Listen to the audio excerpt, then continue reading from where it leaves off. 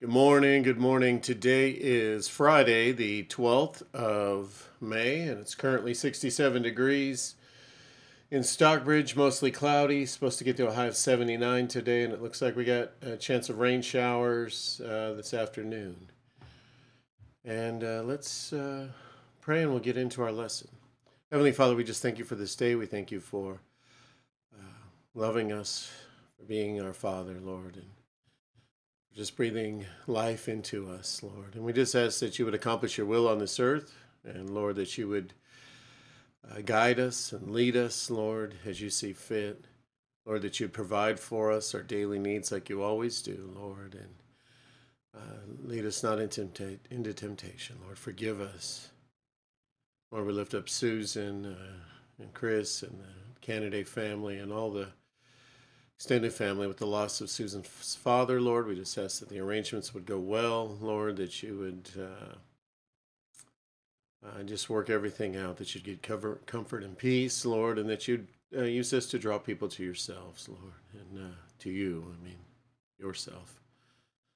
And Father, lift up Milton to you with just the headaches and the upcoming CAT scan, Lord. We just ask for healing in this man's life, Lord. We just ask that you would give the doctors wisdom and direction on what's going on there, Lord, and the best treatment possible, Lord. But most of all, we just ask that you would heal him, you would touch him, and you would remove anything, if there's anything there, whatever problem it is, Lord. We just ask for your healing hand. And Lord, be with us right now as we get into your word. In Jesus' name we pray. Amen. Okay, liberty by the Holy Spirit, and we are still in 2 Corinthians chapter 3. Ministers of the New Covenant. Are we beginning to commend ourselves again?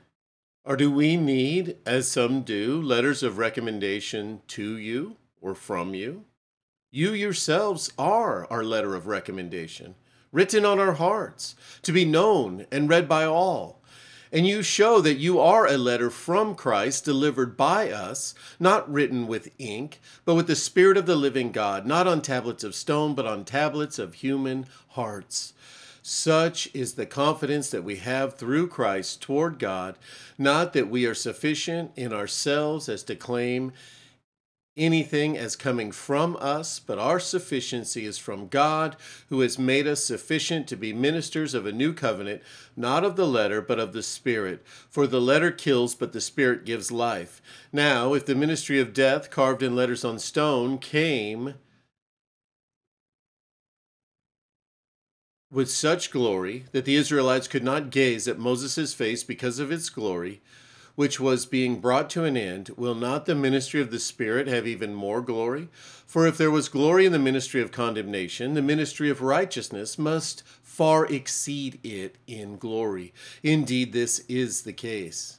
Indeed, in this case, what once had glory has come to have no glory at all, because of the glory that surpasses it. For if what was being brought to an end came with glory, much more will what is permanent have glory. Since we have such a hope, we are very bold. Not like Moses, who would put a veil over his face so that the Israelites might not gaze at the outcome of what was being brought to an end. But their minds were hardened, for to this day, when they read the Old Covenant, that same veil remains unlifted, because only through Christ it is taken away. Yes, to this day, whether Moses is read, a veil lies over whenever Moses is read, a veil lies over their hearts, but when one turns to the Lord, the veil is removed. Now the Lord is the Spirit, and where the Spirit of the Lord is, there is freedom. And we all, with unveiled face, beholding the glory of the Lord, are being transformed into the same image, from one degree of glory to another. For this comes from the Lord, who is the Spirit.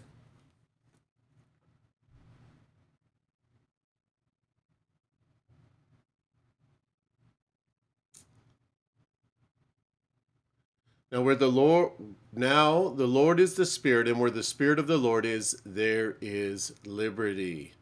2 Corinthians 3:17. As we have seen under the old covenant of law, as we have seen The old covenant of law produces spiritual bondage in those who attempt to live under it. The remedy for that bondage is a new covenant of grace, because it produces spiritual liberty. This liberty is a work of the Holy Spirit. Now, the Lord is the Spirit. The life-giving Lord of grace is the Spirit of God. The new covenant, not of the letter, but of the Spirit, for the letter kills, but the Spirit gives life. Living by rules and regulations of the letter has a deadening, binding spiritual effect on people. This is how the Pharisees ministered, for they bind heavy burdens, hard to bear, and lay them on men's shoulders. Matthew 23:4. Jesus came to liberate people, to set them free. This is why Jesus ministered by the Holy Spirit. The Spirit of the Lord is upon me, because he has anointed me to preach the gospel to the poor. He has sent me to heal the brokenhearted, to preach deliverance to the captives and recovery of sight to the blind, to set at liberty those who are oppressed.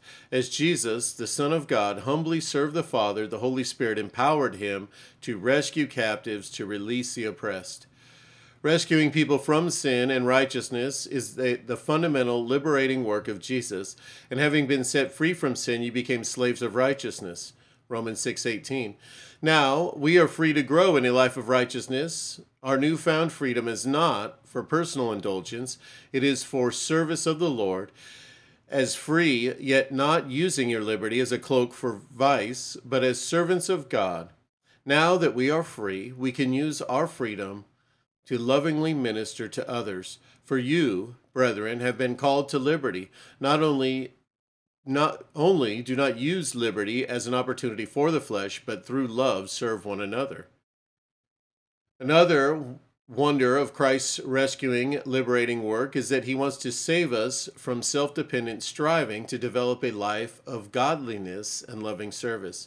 He accomplishes this by the work of the Holy Spirit. For the law of the Spirit of life in Christ Jesus has made me free from the law of sin and death. Romans 8:2. As we walk in humble dependence, the Holy Spirit imparts to us the life that is in Christ Jesus. This liberates us from the tendency to rely upon fleshly human resources, which are inadequate due to sin and spiritual deadness. Dear God of all spiritual liberation, we praise you for setting us free from sin and the service of self.